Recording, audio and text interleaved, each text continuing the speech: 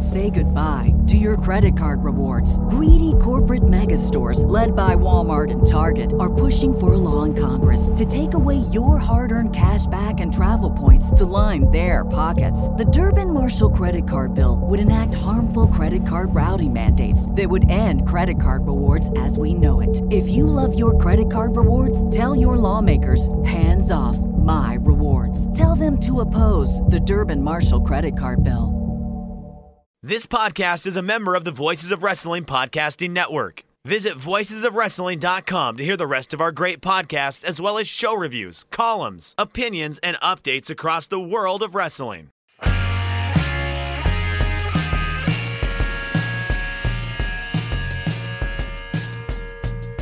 Shake them ropes, Jeff Hawkins, Chris Novembrito, giving you guys a bonus show for the week. We lied. We're back. There was news. Let's do it. You're a liar. That makes you a liar. You're a liar. But we are going to give our sponsors probably a free read here. So we are sponsored this week by Manscaped and MyBookie.ag. More on them later. It is the week after WrestleMania. Does it feel like the week after WrestleMania?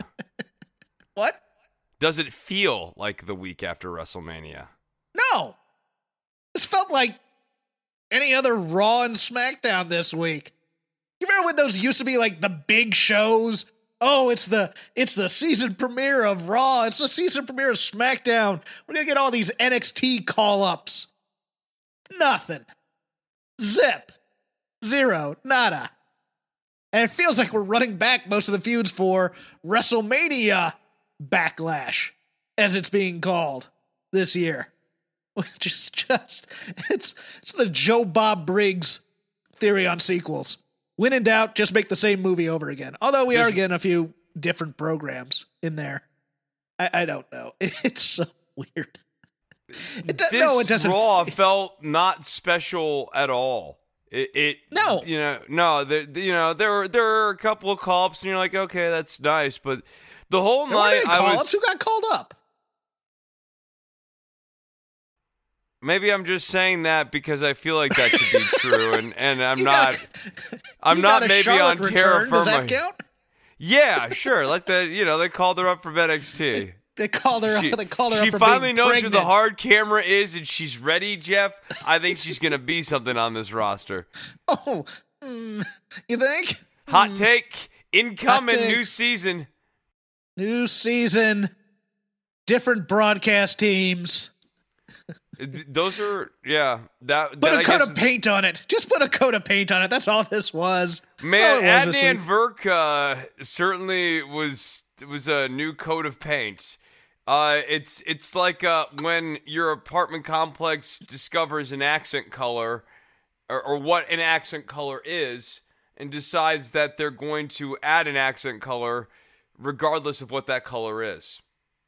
Chris, was it 2 years ago or last year where the premier team of Raw was Tom Phillips, Jerry Lawler, and Dio Madden? Was that just last year or was that 2 years ago? I can't remember. That was not this last calendar year, right? Like I feel like Dio was written off.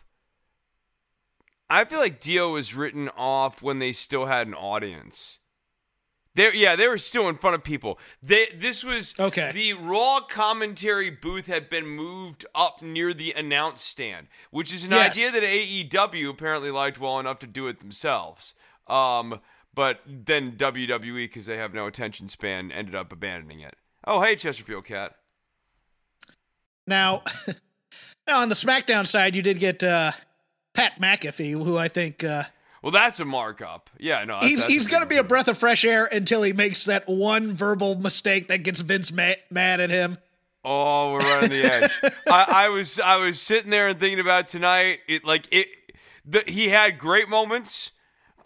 He had moments that were very not Vince moments, which made it fun. Like I actually really enjoyed his call on the Otis and Rey match, which was a nothing match, where he was making it look like it was unbelievable that he was seeing this legend Rey Mysterio getting ragdoll around by Otis, which really helped, kind of build up the standard Mysterio reversal of fortune style match.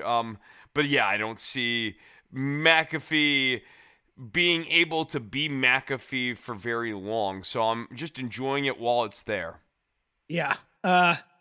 Also on video, should you choose to watch this thing at Voices of Wrestling on YouTube. Chris, I'm stuck at WrestleMania still. Oh, come get me. Come get me, Chris. I was gonna lead with an anecdote because I've actually. You want to get in on the action? I've been having all the fun lately. No, it's one of those things where it's. Look, I got enough bad memories in my life, in terms of childhood, but you've seen the gifs of Sami Zayn dancing, right? Yes. When Logan Paul came in.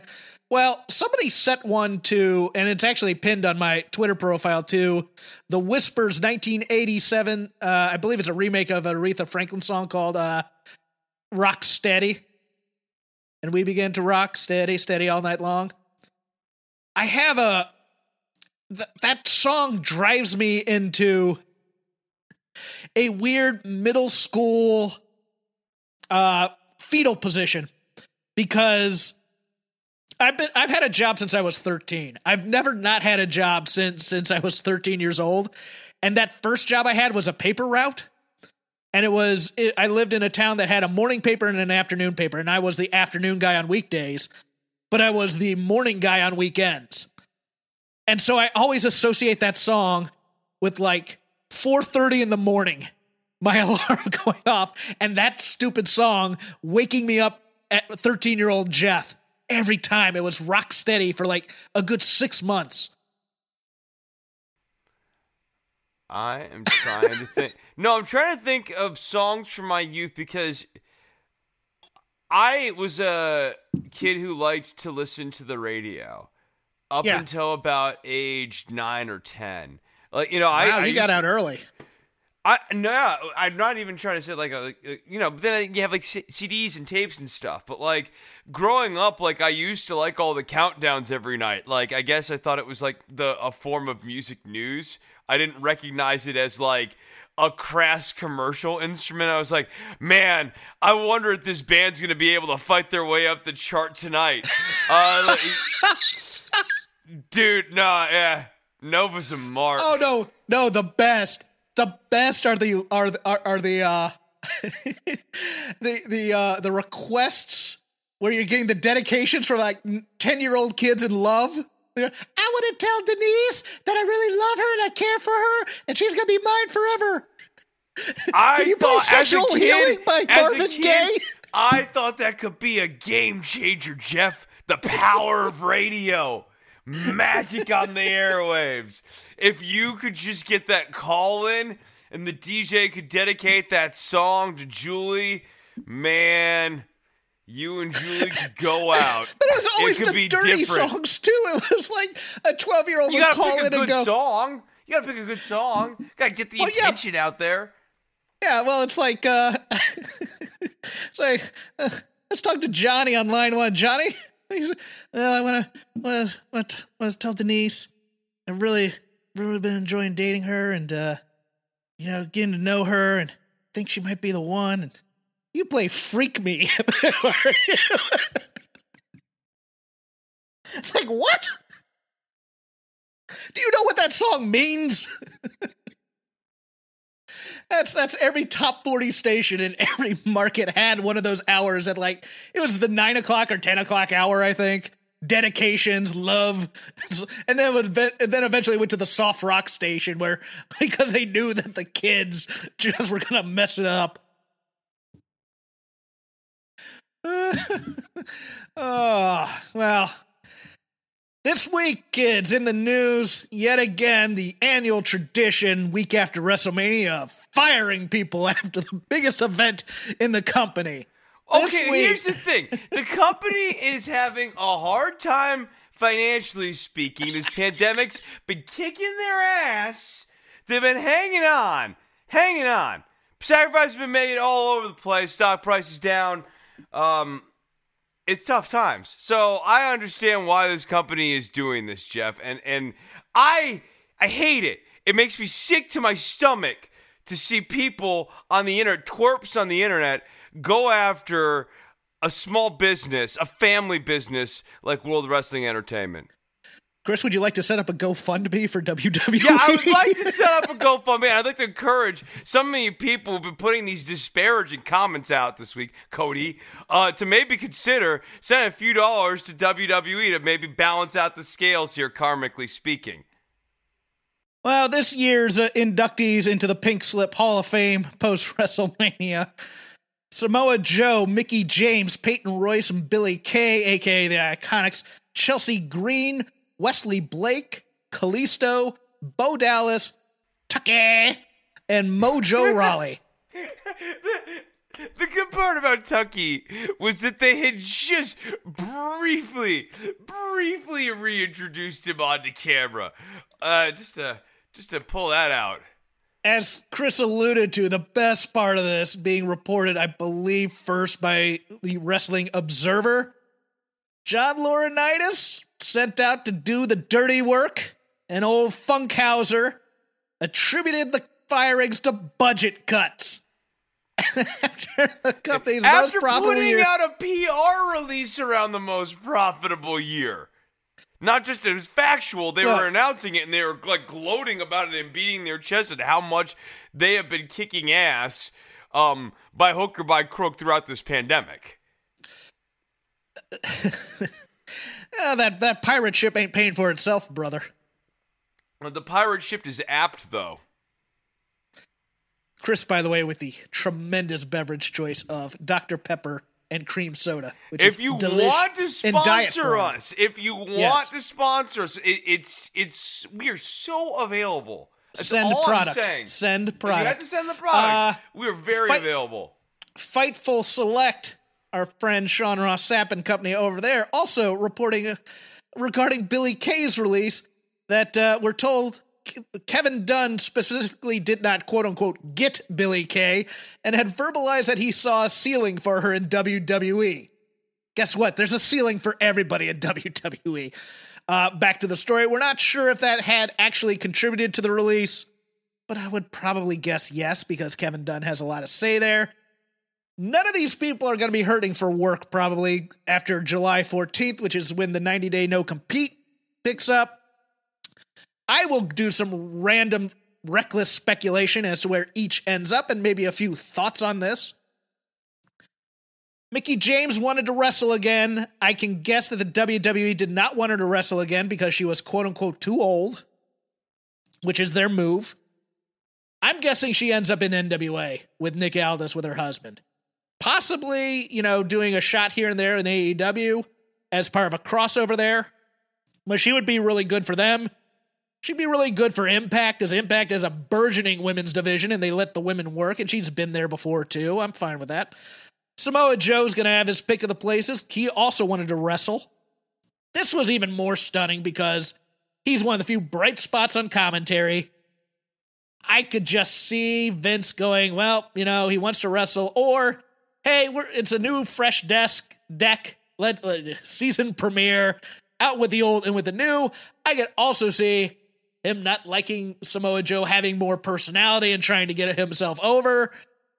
And his other biases, let's put it that way, that Vince has towards people. But he's going to have his pick. And I think of all these people, he's the one that could end up in AEW. I would love for him to take Brian Cage's place in Team Taz, to have those two on the mic together. That would be a dream for me. But, yeah. Peyton Royce, I'm pretty sure Sean Spears will go bat for her for AEW. I don't know if she ends up there, but if I were Peyton and Billie, as I said online, I would at least ask to do a little bit of training at the Nightmare Factory and ask for the Tay Conti package. Billie Kay is immensely talented. Dude, but if the Billie style could she go was wrestling was wrong. If she could go in the ring, she is... The ceiling would really be how long she could go, because if she could go in the ring with the character work that she can do, I really do see her as a champion. As a heel champion, a flaky sort of twerpy heel champion. Okay. Yeah, but yes, she is. It's like what Britt Baker's doing right now. If Billie Kay could go. I mean, like, not obviously in AEW, but like she could be the heel champion on Impact. Why not? Heel champion on NWA? Why not? If they would change her offense up to a more suitable style, to more legs, more big boots like the Barbarian or something. That's what needs to be workshopped here. We need the ceiling. Dunn is right in this sense with regards to her. The ceiling with her is that the in-ring work does not look very good. And the selling is sometimes fun. She is funny on a reliable basis, and she's a great promo. She's already a good manager type person, but if she's going to be a quantity in the ring, she's got to get better in the ring. If she can get better in the ring, though, get the passable C+, B- levels, with the level of character work she can do and the fact that she's a natural heel, I think she could actually get by. I kept this under my hat, but for those of you screaming about, see, WWE breaking them up. That's what's under the hats. That and my bald head. WWE breaking them up. Oh, it ruined both of them. It was not WWE's idea to break them up. It was one of the members of the Iconics to break them up. And yes, I think that eventually sunk both of them. Although Billie Kay, 2 pins at WrestleManias now. So, hey, good for her. Chelsea Green will be back in Impact in no time, as if nothing ever happened. And she will be the hot mess Laurel Van Ness, and she will be as entertaining. Because they just didn't want to bring that character over, which was amazing to me. Wesley Blake's going to be a tough one. I don't know where he goes. The former star pupil of Harley Race's school. Yeah. Also, probably the guy who needs the money the most, because baby number 3 announced by his wife, Sarah Lee, on the former NXT, what was the name of that? Tough Enough winner, Sarah Lee. Kalisto got to wear some funny hats after breaking up with the Lucha House Party. Yeah, he really became a trophy guy, and I was excited to see where that gimmick was going. Samurai Del Sol will be somewhere. I don't know where. Tucker's an interesting one to me because I think Tucker has a lot of upside, especially if you watched that Elimination Chamber thing. I loved him I loved the whole Shoot Nation stable back in the day for NXT, which was Gable, Jordan, Sawyer Fulton, who was in that first incarnation of Sanity, and then got fired to be replaced by Alexander Wolf / Scottish guy. Just lost on NXT this Killian week. Killian Dane. Yeah, Sawyer Fulton was the original member of Sanity. They got replaced on that one. And then Chad Gable was in that too. Gable, Sawyer. To quote Rob, the street prophet that is not Montez Ford was in it too. So, Angelo Dawkins? He was in Angelo Sanity? Dawkins. He was in Shoot Nation. Shoot Nation. Shoot Nation, which were a bunch of people with amateur backgrounds playing that kind of background. Yeah. You can repackage him easily. Haircut, beard, shave, different outfit, and he never needs to be referred to as Tucker again, and he'll be fine. He was that under the radar on the main roster. He could be Bear Tucker. He could join Bear Country. I'm fine with that too. No, I like him. I wouldn't. No, I actually like him. I think that there's a lot of upside for this guy. I think that he was really misused. I think Vince looked at him and saw him because he was paired with Otis, and he's big in all ways. Like, he is tall, he is wide. He's not cut. Yeah, he's not cut. But he's also not like, it's not fat either. He was big. But I just think Vince saw the bigger. He doesn't see that size as a size that he desires. Vince does not like the straight man. Vince likes the character guy. So Vince is always going to go towards the character guy, and that was Otis. And but now Otis is getting pinned by 40-year-old men, and it's just I could not believe that men. Ray was able to eke that one out. The odds were stacked against him in a serious way in that match, Jeff. Bo Dallas on the chopping block finally. This is a shocker because Bo Dallas has been the long survivor. A sparkle of hope. He's this generation's JTG. He's this generation's JTG. He just hung in there. He never got on TV again. They never let him go, but they never used him again. He's even more than JTG, though, because at one point, Bo, believe it or not, was actually the centerpiece of a show, NXT, and was NXT champion. I could see him on NWA as Wyndham Rotunda and going for the Rotunda legacy on there, as opposed, and he could cut biting promos about how his brother is playing killer clowns and him being a serious babyface against all this would actually be pretty fun. I think so too. Yeah, I actually would be there for that. And then a guy I don't know, but man, I'm rooting for him, is Mojo Rawley. Now, Mojo Rawley's NXT gimmick was cringe. I will give anybody that. We stay hyped, all hype. Ultimate Warrior, come down, 30-second thing, act excited. That entrance was so funny, though. He put so much energy into the goofiest, no-response entrance of all time. He's a good dude. He's a smart dude. Graduate degrees from good universities, as I like to say. Athletic dude. Loyal guy. I think he's another guy like Tucker. I think you could just change his look. Never refer to him as Mojo Rawley. Bring him in as a character of some kind, and he'd be fine somewhere. I don't know where. I hope he gets a shot on the somewhere in a major promotion. I hope he gets some training in a major promotion, because that's a guy that's been sitting on the shelf. And when you're on the main roster, you don't get trained. You are there to, in case you need to be on TV, and any training you need to do on your own. And I'd like to see him get a good run somewhere. That's my thing. Is I'm so mad about this John Laurinaitis excuse thing, because look, you and I have talked about corporate doublespeak and the whole, well, we're a family type thing, how much that drives us nuts. But at least just be honest with people and say, hey, we don't think the cost-benefit analysis suits us for your contract versus what you're costing us. We can go, as opposed to insulting them with the we can't pay, because there are warehouses full of office supplies and probably very expensive office chairs. This is what I remember. This is what I remember about my law firm. One of them is like, they do these types of cuts, and I'd walk back past a storage area where they're like $800 office chairs, like 30 of them. And I go, that's worth more to them than half the accounting department right now in terms of their cost benefit.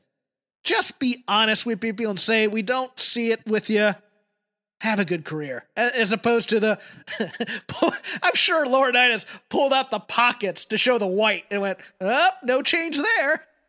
Yeah, I would have much less of a problem if all of these releases were presented as, look, it's just not working. We don't have time for you. We've tried. We're never going to create time for you. This is probably not a big shocker. Is it a big shocker to Kalisto, now Samurai del Sol, that WWE has nothing more for them? How about Bo Dallas? Is it a big shocker even for Peyton Royce, who... Well, Chris, that Kalisto Lucha House Party match feud that we were going to get.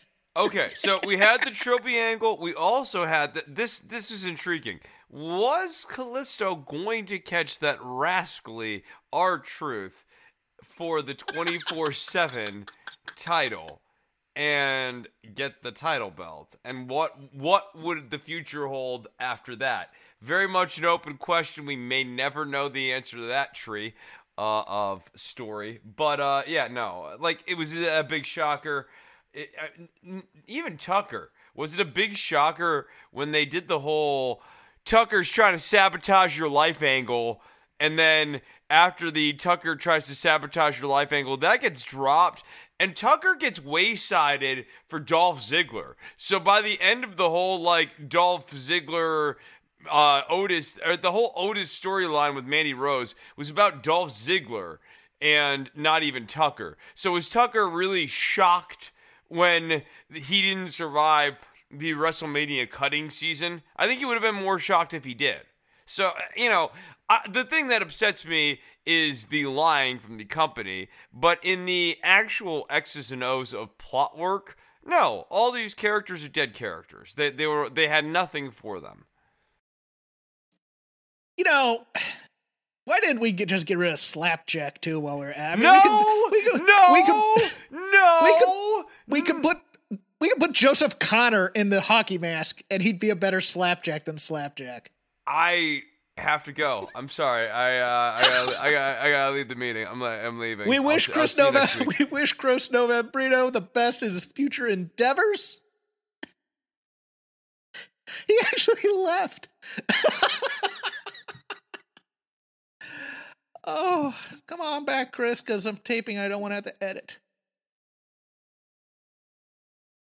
There he is. I am back only because of my dogged commitment to my bookie, a fantastic sponsor, and also our other fantastic sponsor, Manscaped. Jeff Hawkins, you are dead to me, and I am doing the show with a person who is dead to me, who has terrible ideas, and should be checked. Yeah, we'll have a little bit more Slapjack adjacent talk in a second. After we get through the news. It better be a better talk, a better discourse than that, pal. Well, it's gonna be the other members of Retribution. Mauro Ranallo set to call the Rich Swann Kenny Omega match at Impact Rebellion. I'm here for that. You a fan of Mauro? I like Mauro Ranallo. Okay. Impact, I was told, was supposed to be benefiting wildly from the Kenny Omega title run over on AEW, and I'm excited to see Mauro bring. I have nothing. It's fine. The weekday wars are over. AEW 1.2 million, second in the demo with a .44, losing only to a special edition of the Challenge. NXT up in viewers and in the demo, 805,000, 18-49 with a .22. Number 8 on the night, they're finally ranking. Good move for both companies. No, it's working out for everyone. I'm interested in this 1.2 and if it holds. Yes. I don't know if it was looky-loos being able to be freed up for the first time. The Mike Tyson ad blast from TNT was a little bit heavier for this week. I don't know if he's a draw anymore. That might be it. As the flagship was talking about this week as well, Stone Cold Steve Austin's, or the Stone Cold Sessions, that interview with Jericho that played on WrestleMania weekend, it's basically a free advertisement for AEW to draw eyeballs. Chris, are you liking any of those excuses, or is it just they were unopposed this week? I think it's the unopposed thing. I think maybe it's the Mike Tyson thing. I don't think it's the Stone Cold podcast, because I think, I think the Stone Cold podcast is really for the insider, niche-y, Dorcas, Malorcas community who's already aware of both of those things. I don't even think that they're the WWE lifers. WWE lifers who love WWE. They're aware of what AEW is. Like they're not, they're not so. That's where Cody went. Over to AEW. Oh, Cody Rhodes. Cody Rhodes, not your Cody. No. No, yeah, yes. yeah. I was gonna say, why would they be commenting on that? That's where Cody Rhodes went. That's pretty much what they call AEW. Right, yeah. And occasionally other, maybe that's where Neville went. Yeah, but yes, right. That's Neville. There's a name I haven't heard in years. Maybe like the retro, or the revival. There are a handful of people who've went over to AEW, who they might remember. So yeah, I could see that. I see that maybe registering, but I don't see that moving hundreds of thousands of people from one network to another network. I think it's much more easily explained by the bifurcation of Tuesday night, Wednesday night.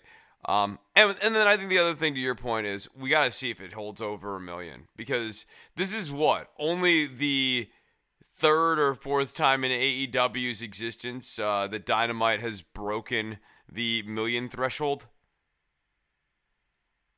So, yeah, we'll I see. believe so.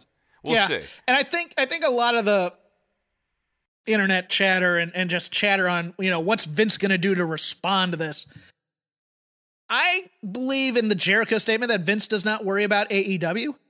I think even if AEW is able to get to 2 million, and I don't think they'll be able to do that by the time Blood and Guts comes around, which is 5 weeks from now, which is going to be a War Games match on TV. Wait, people think they're going to get to 2 million? Well, they're thinking that maybe, this is the start of a build towards that. Let's just assume that. The things Vince is going to do are going to be behind the scenes.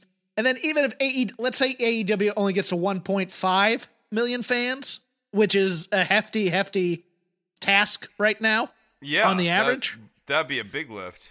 Vince will just look at it and say, okay, now do it on Mondays. I really don't think, I think he's going to do the usual. He's going to screw with competition behind the scenes, like arenas and unions and stuff like that. But I don't think he's going to do anything publicly, really. I mean, NXT was what it was, but from here on out, they're going to be able to grow as much as they can. And okay, let's see what they can do. Yeah, Vince is depressing the labor market in a serious way by buying out people and parking people and not using people when he doesn't want to use people. He can also drive up the price on various people. He also has, in my opinion, been willing to part with older talents because he thinks AEW will overpay for some of those older talents, and that has, I would suggest maybe put certain payrolls in some dire straits, or it was some, maybe not dire straits, but pressures and limitations are experienced when you start doling out big veteran contracts. I don't think that Vince has anything to seriously worry about with AEW at this point. And if he did, I think we'd see his tone change. I think, we would see something more aggressive. I think it would be really interesting because I'm not convinced after this last year that Vince has another magic card in his deck, that he has some other way to write this show that is better. I do not believe that the pressures of capitalism will create diamonds in this case, because I do not believe that Vince has any coal to squeeze. I think this show Chris, is what could possibly go wrong with the show? He ran the old number 3, which is beating the tag team champs with a single wrestler. Come on. Everyone loves that. That's a hot angle. That's the old number 3 play. Get that out there. That'll make a star, kid. Oh, well, that's the end of the news, so we'll just we'll transfer into a read for our sponsor, MyBookie. Guys, it's April. It's my buddy Doug Stanhope used to say, ex-buddy, betting or sports is boring unless you're putting money on it, because then you actually have an investment in it. And it doesn't matter whether you're playing all the games or just one, whether you're betting a huge game or simply looking for player and game props, MyBookie has you covered. Sign up today at mybookie.ag. Use the promo code ROPES, ROPES, to secure a deposit bonus up to $1,000. You make sure you use our promo code so they know we hooked you up. That's promo code ROPES to claim your first deposit bonus. NBA, NHL, college lacrosse if you want. No matter the sport, no matter the minute, MyBookie puts the action in your hands with in-game live betting. They even have WWE props for those of you who are degenerates. And with a choice from thousands of lines and odds, you can turn any game day into payday. Call you degenerates because you should not bet on scripted entertainment. Ever. Although if you want to bet on things like celebrities dying or the Oscars, MyBookie has those bets too. Please feel free to bet on this year's My Best Picture winner, because I have no clue who's going to win this dumb thing. It's probably going to be Nomadland, though. I think they're the favorites. But bet anything, anytime, anywhere with MyBookie. Once again, that code is ROPES, ROPES. Get up to $1,000 with a deposit match. Now, the season premiere of Raw, the season premiere of SmackDown, a new and invigorating time. Or do we want to start with our little, because we didn't talk about it last week, AEW. Do we want to talk a little AEW first? Yeah, we can talk a little AEW, sure. Okay. Where do you want to go? You wanted to rant about the Young Bucks, as I recall. Yeah, I'll talk about the Young Bucks. So, the Young Bucks, I mean, we'll go into them more, too, on the main show here. They have just total go-away heat for me at this point. It was funny watching that promo this week on AEW Dynamite because they referenced the phrase "go-away heat." You mean being the elite? It was being the elite. Yeah, it was like, being the elite. Yeah. Oh, they say you got go-away heat. They do because they oscillate back and forth. Now, this match this week was the freshest match that they've had in a while. It was not a 5-star match, as some might say, but it was certainly. You say that with such disdain too. That's yeah. Well, I mean, okay. So, like, here's the thing. Wrestling has a pretty spotty documentary history, as it were. It's gotten better over the years here, but like for a long time, people have used that star rating system as a sort of metric of how good or bad matches were historically. And I think it's unfortunate that there will be this period of time where, like, randomly Monday night opener matches are getting 5-star ratings because of deep emotional attachments to, like, these people on a personal level. I think that's a shame. That's my thoughts on that. But I thought the match was quite good. And I think that in a vacuum, the Bucks, as the heels they were in this match, were quite good. The issue, however, is that they have been oscillating freely between babyface and heel. And last week they were conflicted and they didn't know how to feel, and they were out there. And originally they were out there to kick some sense into Kenny Omega because he had finally crossed the line. But now, like, Don Callis, I guess, has somehow gotten to their heads, and you just have to go with that because, like, the actual premise for what they've done to get in their heads doesn't really make a lot of sense if you really kind of, like, ruminate on it. Like, all he did was slap him. Like, he didn't really do anything, and, like, the Nick and Matt dynamic didn't make any sense in this match. A lot of this heelness is utterly unearned, and then it was also utterly rushed. So, in a way, while I prefer these characters, I'm still at a I don't care level with them because I know at some point they're going to be like, well, we've had enough, Kenny. This has gone too far. And it won't make a lot of sense either. It only makes sense in this trope-ish sort of way that you expect these beats in the story. But normally in the story, these beats are earned. And in this story, these beats have not been earned. It's their second heel turn in a year. Maybe even in 6 months. If it's been that long. Yeah, I think it's their second.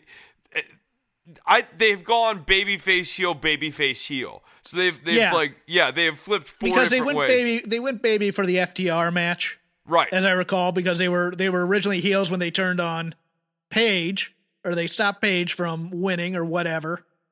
Here's my problem is, and as well, it's. Are we now going to get heat on the Bucks by having them throw out the Good Brothers? Because they're not really the elite. They were just Omega's other flunkies too. Because as I recall, they didn't touch Kenny, but they were more than happy to go after Gallows and Anderson when they were baby faces. So a lot of this stuff just doesn't make sense. You have to really ignore major plot holes and really want this story to work. And I get it. Look, people want the elite back. People really want the elite back. I get that. And if you have like the Bucks search fatigue setting in, like, you know, whither the Bucks go, well, then I get that. The problem is with this build, I think maybe again, this assumes that they're going to go with a logical build here. At some point, the Bucks have a crisis of conscience and then betray Kenny Omega not betray Kenny Omega, but realize that they're serving an evil master and like super kick Don Callis. But I bet you when they do that, Kenny Omega turns face again because we're not even going to pay off this heelness. I agree. This stinks. Actually, I think Paige is eventually going to turn on the Dark Order and join them too, which will just kill all of Adam Page's credibility as well. I mean, that's this stinks. I hope that last part's not true. I could see that. I could see that impulse taking over, though. I like factions in professional wrestling. I do. That part's fun. I like them. My issue is having all the factions attacking every match only for dive spots and things like that. Oh my it's God. like, The end of this match this week here just had way too much stuff going on, right? Like you had the little scene with Lance Archer and Sting, and why is Lance Archer making an example of Isaiah Cassidy? Wait, why is Isaiah Cassidy down there? He's down there because Matt Hardy's CFO and the Matt Hardy brand, they got business down there. There's just... Jade Cargill's for real. I mean, if she can get a little bit more offensive moves in that repertoire of hers, she's good. I thought Red Velvet looked very good in this match as well. I liked this match a lot. I think it was a long time to go back to Red Velvet. I do and too. Jade Cargill, yeah. like that. Otherwise, I agree with you. I think they both are very talented. My concern is, okay, Jade's gonna be fine. How are we going to build up Red Velvet here and take care of Red Velvet coming out of this feud, especially now that we've had her lose to Jade Cargill? And I had no problem with the length of that match. However, I had a problem with the length of that match in the context of Red Velvet. The context of Jade Cargill, she shouldn't have super long matches. However, for Red Velvet, she needs to have a long match, especially in a loss. She needs to have a long match where she gets a lot of offense in, she looks really good, the crowd gets really behind her. Like, it just needs to be a lot of stuff there. And so that's the one mistake that I think that they made in an otherwise really great pairing. And yeah, I agree with you, dude. They got something great there with Jade Cargill. If WWE passed up Jade Cargill, I think they will end up regretting that because this young lady is a talent. My issue is that you didn't need this one-on-one match. No, you could have separated them because Jade Cargill got the pin on Red Velvet. And now you basically have to tell the same story anyways in the Red Velvet redemption in terms of her building up wins and stuff, when you could have just separated the two and had them go on their merry way. And then when Red Velvet had finally gotten to a point where you can put her up against Jade Cargill again, then you have the backstory. Oh, you remember the tag match. This is what happened there. And yeah, where would you put Jade Cargill in one of these factions? Because I think there needs to be a little bit more. That she should be in Pinnacle. I agree. That's where I would put her. I'd put her in Pinnacle. MJF and Jade Cargill. I could see that being a very money little duo. Yeah, I Look, could if see Tessa those. Blanchard can't redeem her character or her PR enough to get in there, because she's the natural match to be in there, to be honest with you, Jade Cargill will do just fine, because I think she has more personality than half of Pinnacle. I think that's right. I think you're being a bit rough on our boy Sean Spears. Okay, I was gonna say Dash. Dash has interesting charisma to me. Yeah, I like Dash. It's Cash and Dax. Cash Wheeler. I'll tell you these names. I think they are there. Like, okay, here's how you remember it. The names they have are very unmemorable. I will put it that way. Well, the thing is, you're supposed to be able to remember them because they base it on Axe and Smash Demolition. Okay, Dax. So you and have Cash. Dax and Cash. I got you. Yes. Here comes the Dax. Here comes the Cash. Yes. The Pinnacle, walking disaster. Here comes the Pinnacle. Okay, on that note, since we're on that topic, 1 second. Casey, stop bullying. We have cats amok. Bullying the young cat here. Good, wholesome cat content for the cat women of America. Yeah. 15-year-old cat bullying. So Jericho has to drop the pineapple thing. This faction is not even established at this point. If the crowd decided that they were going to do the time warp again and go back to 1990 and come up with really stupid, cheesy nicknames like the Pineapple, like when they, calling Heenan the Weasel and that sort of thing.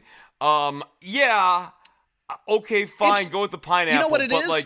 It's that Attitude Era Y2J rock style of demeaning people where you give them like goofy nicknames and they're supposed to get mad at them as opposed to say Dusty and Flair and how they built their feud with contempt. Rock and Y2J would dead-end people a lot. Looking back, they would creatively dead-end people where there's absolutely no way for you to kind of get back to 50-50. Because they give you this nickname or they do this little move and it's hard to get it back. And that's exactly what's happening with Jericho when he's calling them Pineapple. Pineapple's not even funny. It's just enough to take off the sheen of Pinnacle and make it feel like not prestigious. And, on some level, it's a heel faction. We're not rooting for them. But on another level, like the whole thing is this is a vehicle to promote MJF, and we do want this vehicle to be a successful vehicle with longevity and legs. And so ragging on it when they haven't put any skins on the wall at this point, I don't think is productive in the slightest. Well, what it does is it makes the blood and guts match that you're building to not serious. If you're just mocking the name and they're, look at how wacky and stupid this heel group is. No, you should still be mad about getting the crap beat out of you a few weeks ago. Instead of going, give them credit. The Pineapple beat us up last week, but here we are now, blah, blah, blah, blah, blah. No. They did not try to get over the 4 donkeys for the 4 horsemen. You know what I mean? Yeah, because, yes. This is chant searching. That's what this is. This is chant searching. I'm throwing a word out there. Let's see if you chant Pineapple for the Pinnacle. But when you're trying to get over a prestigious faction like that, there's certain punches you don't want to land. It's not that you can't, it's that you shouldn't. Correct. You don't want to clown your group that you're building up as serious. What you want to do is you want to needle the members of the group. You want to needle like with victories or whatever. Like if you think to the classic Horseman feuds, like you'd always have, Arn Anderson, you're the youngin' of the group. We're going to just separate you. Then we're coming after you. Better look over your shoulder. Better, Tully Blanchard's too much of but he's too busy worrying about the clothes he's going to wear or whatever. That kind of stuff as opposed to, look how dumb these guys are. You got to give them the credibility and the way to, you got to insult them in a way where they're still credible as opposed to a way where they just look stupid for taking the insults. Like they did this with Booker T in the beginning during that invasion angle of the WCW invasion angle when he was teamed with Shane and Steph and The Rock and Y2J would come out and say, the 5-time sucker and the silver spoon, mother, those kinds of things. And it's like, stop it. You're making fun of us. It makes them look weak when they don't respond to those kinds of childish insults. Yes. And I think you hit on another thing that's important here. I think it's one thing to go after and insult various members of the faction individually. However, that's where Jericho should mostly be sticking to. Right? Like, make fun of Spears. Make fun of Tully. Yeah, that's fair game. Make fun of MJF. That's fair game. But make fun of Tully's place or not Tully's place, but Sean Spears' place in Pinnacle. Yeah, in the group. kind of have that questioning How thing. did you get into Pinnacle? Like, here's a better way of doing it. How did you get into Pinnacle? This is supposed to be some sort of elite group, and they're letting Sean Spears in? Yes. And then you can build Spears up as a killer after that and go, okay, yes, he is elite. And the implication is that Pinnacle is supposed to be an elite group. So you're still, even the ribbing is in service of the premise that you're trying to build. So like, it's a small thing, but it's kind of a big thing. I will say, generally speaking, though, that like Jericho is looking like he's in better shape than he was a few months ago. Oh, really? Like, I guess. Okay. The looks better. I'm fine with you thinking that. I thought he looked. Again, I don't mind people having an offensive skill set for their age. We gotta kill that lion salt, man.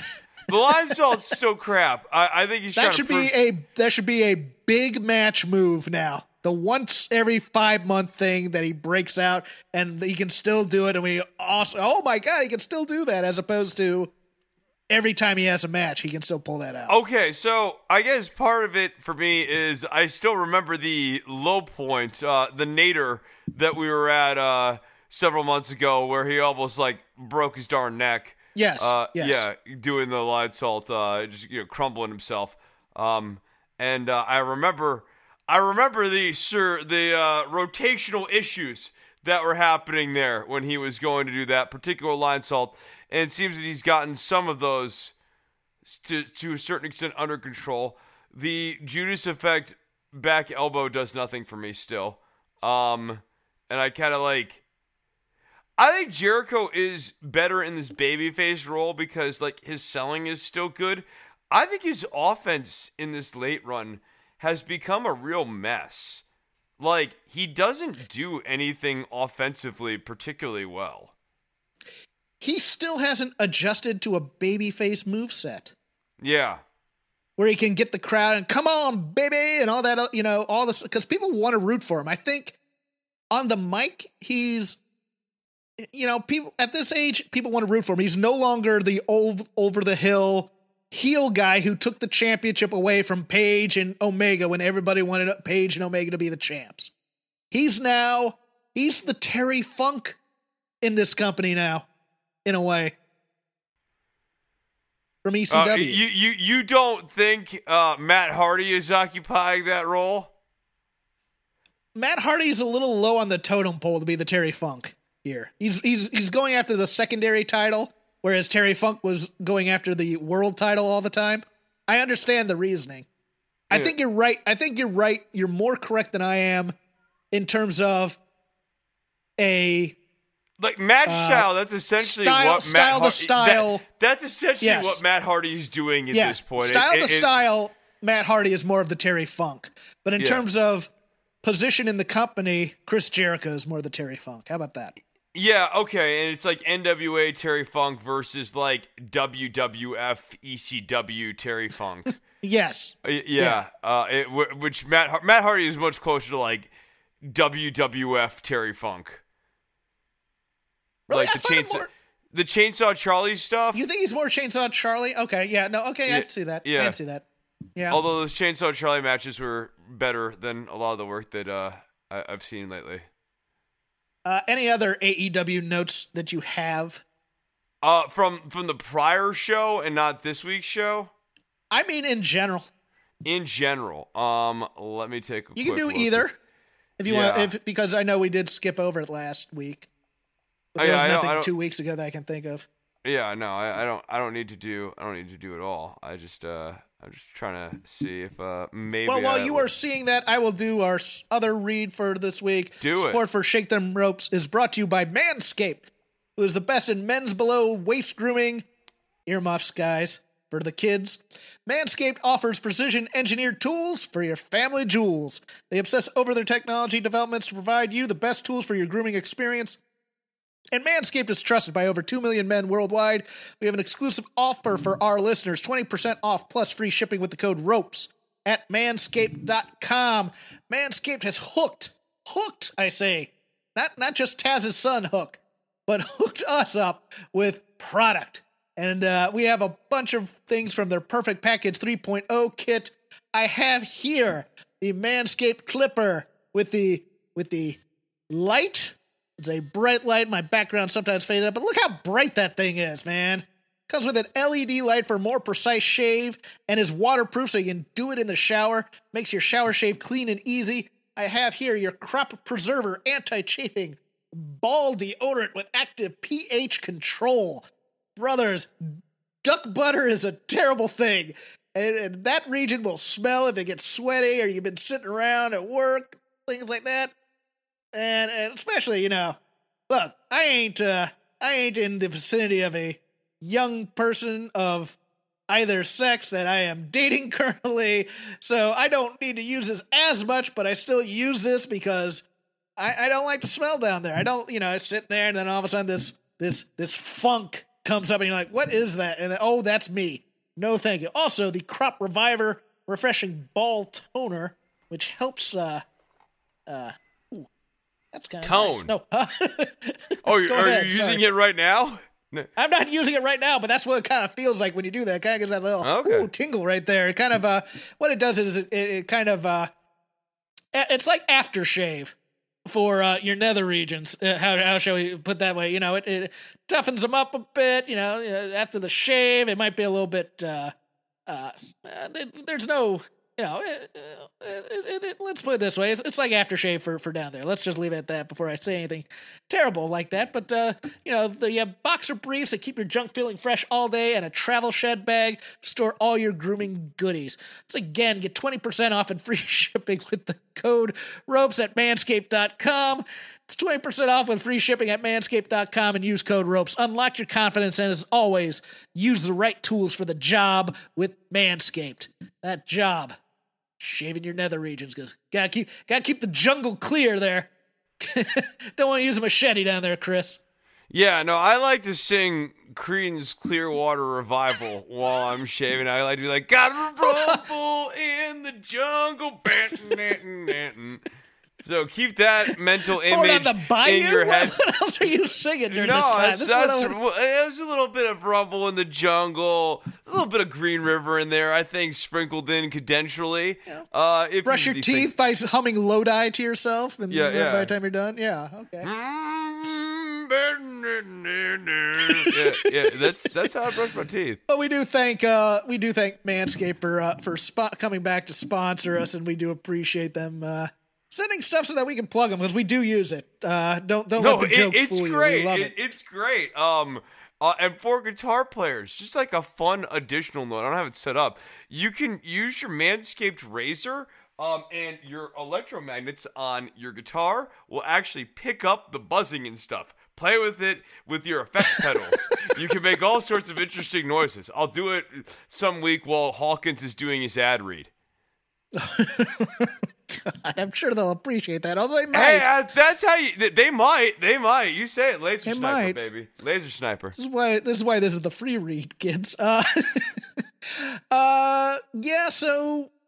we got an interesting amalgam of shows this week from the Federation, as we call it, aka WWE. What is usually the biggest shows of the week after Mania. The big time to debut, the new look, the new stories. Yeah, not really happening. Did get some old friends back. What did you think of the Charlotte promo? What did I think of the Charlotte promo? Do you remember the Charlotte promo? Yeah, so like now I'm like reading the recap here. Yes. It was better than other Charlotte promos she has done as of late. But was it a game change? No. Same old Charlotte. I agree with you 100%. The meat of the promo was there, but it was delivered and it was written in such a style that was WWE speak, so any true anger coming out of it was kind of lost. I think she was kind of uncomfortable in the outfit that they chose for her, the skin-tight romper with heels. Probably, let her be functional, guys. Let her come out and be functional a bit. I thought, I thought it was a little bit uncomfortable. And the other thing that was driving me nuts, and let me ask if you remember this, is it was a 2-camera setup, and they almost seemed to be missing when she'd be going back and forth, so she'd be looking for the red light on the camera, and it was obnoxious to a point where it's just like, I can't concentrate on what you're saying here because they won't stop screwing around with the camera for movement, because they scripted it so she'd go one camera and then to the next camera and then to the one camera and to the next camera, and they were missing her every damn time, Chris. You're giving me like a mild panic attack because the camera stuff is really becoming a problem for me. It's not just the Charlotte promo. It's the way they miss shot after shot after shot. It is the inordinate amount of like cut 1, cut 2, cut 3, cut 4, it's the shaky rumble cam. Whenever we're doing kicks, it's like whenever a fat person comes down to the ring that we have to do the rumble. We have to do the rumble like WWE. Part of the reason why this brand feels so stale right now is because the camera work for this show it is bad. And part of what makes the camera work for this show so bad is Dunn. It's Kevin Dunn, really. It's the director. Having a real belief that more cuts equals better, more cuts equals more drama, when the reality is Charlotte could come out and deliver a promo to hard camera where they have a wide shot of it and then a zoomed in framing of it, and if Charlotte was just cutting it into that framed promo, she'd be fine. It would be getting over perfectly fine. The cinematography on the show is a mess, and I wish there was a way for that to get fixed, but I just simply don't foresee it. What's going on, guys? This is Rich from the flagship podcast here on the Voices of Wrestling Podcast Network, and I just want to let you know about a brand new sponsor we have for the network. It's Eufy, and let me tell you a little bit about their newest product, the Eufy Video Smart E330. This isn't your everyday smart lock. This is a smart lock, a 2K camera, and a doorbell offering triple the security and triple the convenience. Instead of loading up your door with a bunch of different devices, you install one, and it takes care of everything in a complete package. It's not just about the home security, though. The Eufy Video Smart Lock E330 is also for convenience. No more worrying about losing keys. You can let each member of your family get a password. You can monitor their movement in and out of the house. You can keep an eye on your packages. You can check in on your house while you're away. There is so much you can do with this product. Best of all, it is easy to install and set up. All you need is a Phillips screwdriver. Leave that drill in the toolbox. The Eufy has keyless entry, a 0.3-second fingerprint recognition, a rechargeable battery with a 4-month lifespan, two-way audio from the lock, enhanced night vision, 24/7 customer support, and you'll love this, none of those pesky monthly fees. Eufy sent me a Smart Lock 330, and I've loved it so far. It allows me peace of mind when I'm at work or when I'm away on one of my patented vacations. Plus, it helps me keep track of deliveries to the house, saves me a trip back to the car if I just need to run in for something and I forgot my keys, and the two-way audio system works well for those unwanted guests at my front door. No, I do not need new siding or windows or a roof. Thank you, though. You can simply tell them you aren't interested from the comfort of your couch. Now, are you ready to ditch the others and join the Eufy revolution?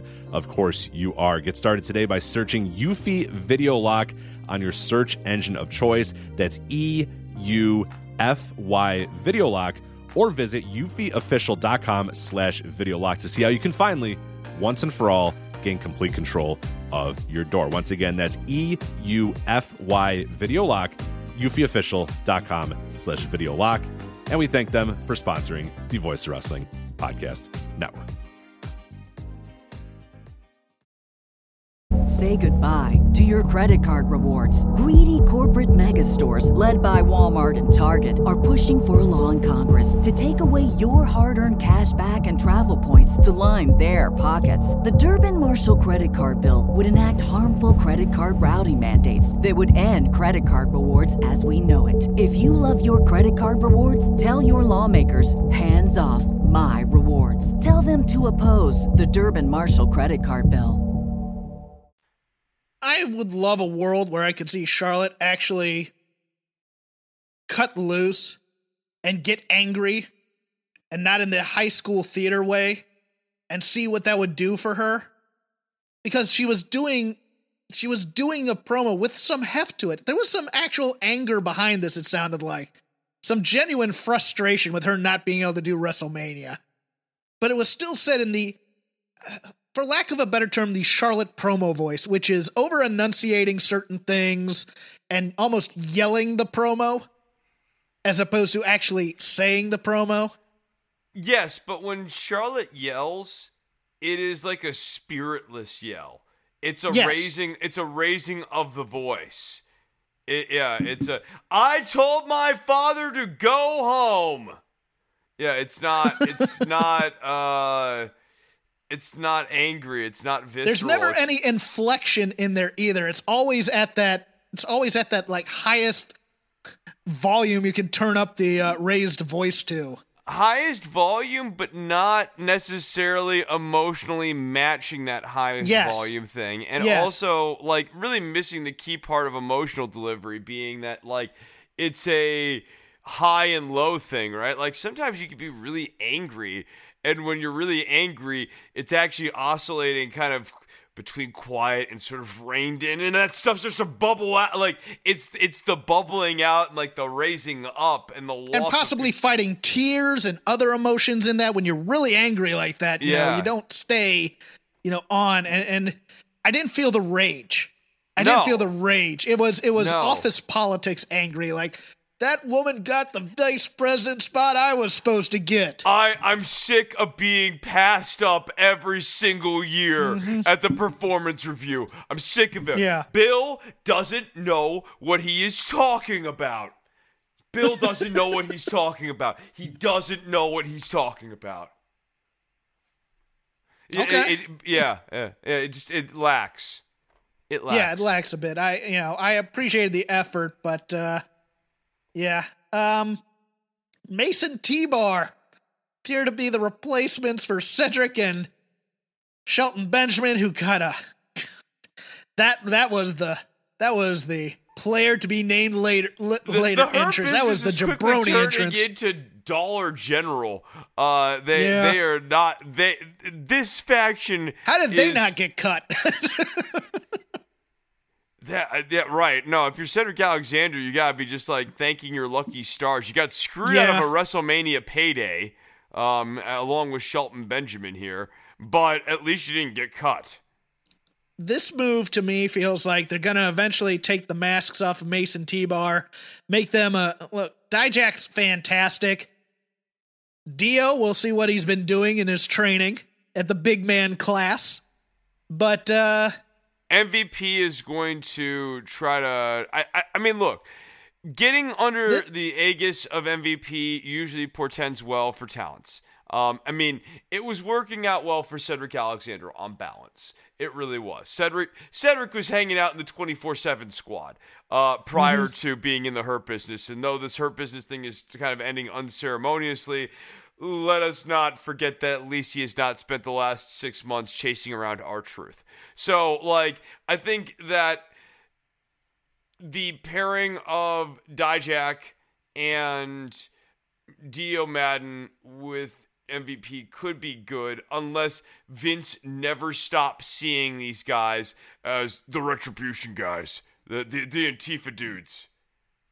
No, just from how Vince has booked in the past, this feels like how they're going to make Bobby Lashley a babyface when MVP takes his two giants and eventually attacks has them Bobby, so that to protect MVP from Bobby, because you know how they've kind of been hinting a bit at Bobby getting angry at MVP for having Cedric and and Shelton fail, this is his insurance policy, so to speak, and it's how because of course, all true stars in WWE need to be lone wolves and need to break off from the pack and eventually need to be baby faces. So that's how they're going to do it with him, I think. Although, how shocked are you that they're going to revisit Drew in the next pay-per-view? I'm glad that we're doing this again. That's all I can say. Yeah, more follow-up on please. The big almost win. That was kind of shocking, too. The big season premiere, no almost in right. AJ. Yeah, right. And I mean, this really should have been the big victory lap for old AJ Styles. Another big WrestleMania moment, and I mean, really for the creative team of getting Omos over, and he had a perfectly fine and serviceable outing. Meanwhile, over on SmackDown, a slight change in the maybe in the main event. I don't know.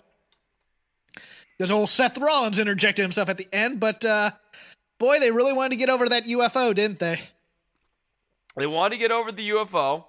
I think the news in the headlines this week actually kind of works okay with the whole thing with the Navy releasing the footage. And where did that come from? That got mentioned on commentary by our boy. McAfee, McAfee brought it up. Yeah. Okay. It wasn't just coming out. It's not just my own personal interest, Hawkins. I thought that came out of your bunker or something. Do I follow these things in my bunker? Yes, I do. Yes, I do, Hawkins. But it was also mentioned on commentary. Okay. And so I think that they did a nice job getting that over too. I guess. I mean, I think it's cheesy. I don't think he needs it. I don't think he needs it at this point. Here was my issue with it. And, I don't mind the idea of replaying it over and over and over again. But what it needed to do was it needed to be an on-show bit as opposed to a to-the-audience bit. Like, you show the first UFO, whatever, and Seth's walking down the hall or something, and Kayla comes up and goes, "Hey, Seth, we just saw a video of that UFO. How do you feel? Hey, look, I'm busy right now, whatever. I want to, hey, it's the day after WrestleMania, new start, I need to rebuild, whatever." Then they show it again, and they go to him in catering or something. It's like, "Seth, we just saw the UFO again. How do you feel?" And he's starting to get more and more annoyed as we go in the show. And then finally, he just says, "I can't take this anymore." And then he goes to attack Cesaro, as opposed to showing it to us over and over again to kind of shove it down our throats, because I saw a lot of, and of course this is the internet crowd, so who knows how regular people feel about this, but there was a lot of look, we've seen this enough. Can you stop this? It was almost healing that aspect, albeit a small part of their audience. I also didn't like that they called Cesaro a first-time WrestleMania winner. I thought that was cheapening it a bit. Oh, look how long this guy's been a loser, and he finally won. I also think that this Seth Rollins interjection here at the end of SmackDown pretends, based on the booking of Backlash, also WrestleMania ... Backlash. Backlash, yes. And the fact that we're writing this is literally like WrestleMania reheat. I think they should have just said WrestleMania again. Yeah. No, so based on this logic, Jeff, who is Cesaro facing at ... Backlash? Oh, I am guessing he is going to have a match with Jey Uso or something, and the winner and if he wins, he gets a shot at Roman Reigns, and then Seth again screws him, so we have to have that match. Right. No, I don't think he's done with Seth Rollins. I think Seth Rollins, he's either having a match at Backlash with Seth Rollins ultimately, or he has to beat Seth Rollins in order to finally go up against Roman Reigns in SummerSlam, which would be like the right time to do this. Yes, but I agree. Or he's having a match against Jey Uso, and Rollins is linking up with Roman Reigns and embrace the vision and worship your tribal chief are kind of coming back together at some point here. I don't see that. I don't think they're going to add Seth Rollins to Roman's crew, although that would be kind of awesome. I think they're going to run it. This is the heat. that we always hear about. We have to have heat. Seth Rollins and Jey Uso would be a really fun tag team, though. We're going to deny the Cesaro match because everybody's going to clamor for it. And by doing that, we're going to build up anticipation for when Cesaro and Roman finally meet. The problem is, it's going to be a 50-50 type thing up until then, probably. Cesaro will beat Rollins again at WrestleMania ... Backlash. And then we'll finally get to the program, and probably by then Vince will be uninterested in it and go, he's not a big enough star who can put in there. Yeah, no. What should be happening with Cesaro at this point, coming off of WrestleMania, is he should be on a Goldberg-like streak. He should be on like a 50-win streak or something like that, cruising into SummerSlam. Like, this guy has not lost in 50 matches. Something like that, and really get that over. Have some guys called up from NXT, have them, lights out people with the uppercut. Kind of like what they did on Dynamite this week with the one guy, Ogogo or whatever, with the liver punch. Anthony Ogogo. He's an Olympic level boxer. Of course his finisher should be a punch of some kind. No, and you should get over some of that stuff. This is what should be, if you're repackaging Cesaro, these are the things you need to be doing. You need to be getting over the idea that Cesaro's uppercut is devastating enough that it lights out lower level competitors. That an NXT guy who's still here on training, bring up August Rush or whatever his name was, August Gray, have him come up from 205, and be the job guy for Cesaro. And just have Cesaro toss him up for the uppercut, and August Gray just melts down after getting one of those. Dude, Leon Ruff, man. Yes. Have week. Cesaro. Leon Ruff comes up there as a heel character. Have him work some ridiculous heel character, and have Cesaro just beclown this guy, uppercuts him and knocks the guy out of the ring, and he wins by countout because the guy can't get up in 10. Stuff like that. Yeah, you have to get over every single aspect of this guy's offense. And right now they're we're doing that with the UFO. And it's no. If you're going to make him the stud workhorse, the complete package dude, we need to see each one of the signature moves in his offense garner wins, so that when he goes up against a guy like a Bobby Lashley or Roman Reigns, we know that when he hits him with the uppercut and Roman kicks out, it means something, because Cesaro has fell a lesser man with those sorts of things. It's such a WWE move, though, to get over. Look, we're spinning him, and you can count the spins, versus a guy who beats a guy with an uppercut. Yeah, quick shot of a palate cleanser before I go into what may be a bit of a rant. Looks like our girl Aunt Pam. I liked that promo. It almost made me kind of go, "Oh, do you want to know why she was crying? It's because she knew she couldn't win." I was like, "Wow, that's kind of it's a little dark for them," but I liked it. It looks like she's going to be set up while Sasha kind of goes away, so that might not be an immediate rematch. Okay. Now, it's rare I get angry at the WWE. Mostly I get disappointed or annoyed. That Street Profits thing with Bianca was perfect. It hit the right notes. It was playful, naturally. It got her over as a star. It got them over as being cool guys who support his wife and massive baby faces. And now they're going to go for the World Tag Team Champions of SmackDown. And we're rooting. And he got pinned clean as a sheet, Chris. Montez Ford got pinned that clean was so as baffling. a sheet. So they came out color coded. They were when they she are came out. SmackDown branding. They told, "Hey, we need to get rid of the red Solo cups." SmackDown's baby faces, right? Yeah. God. We need to get rid of the red cups to get the blue cups, because this is SmackDown. You're no longer at Raw. The wife telling the husband, putting him in check. Very cute. They're celebrating her. We're gearing up for this big tag team title match against Rude and Ziggler, who are very good at their level heels. But and Bianca, throughout the course of that promo, even as a babyface, has made it very clear that she is an alpha-type personality who likes to win. She's highly competitive. And when she was razzing Montez about getting the belts, she was only, 3/4 joking. Like, because she's a babyface right now, so it's like 1/4 of the truth instead of 50% to more than 50% the truth. We had shots of Montez kissing her at WrestleMania and celebrating with her. We had balloons. We had the blue. We have Pat McAfee here to put them over. It is the season premiere of SmackDown, and they go in and they lose clean. And why would I want to see them have another match against the Dirty Dogs at this point?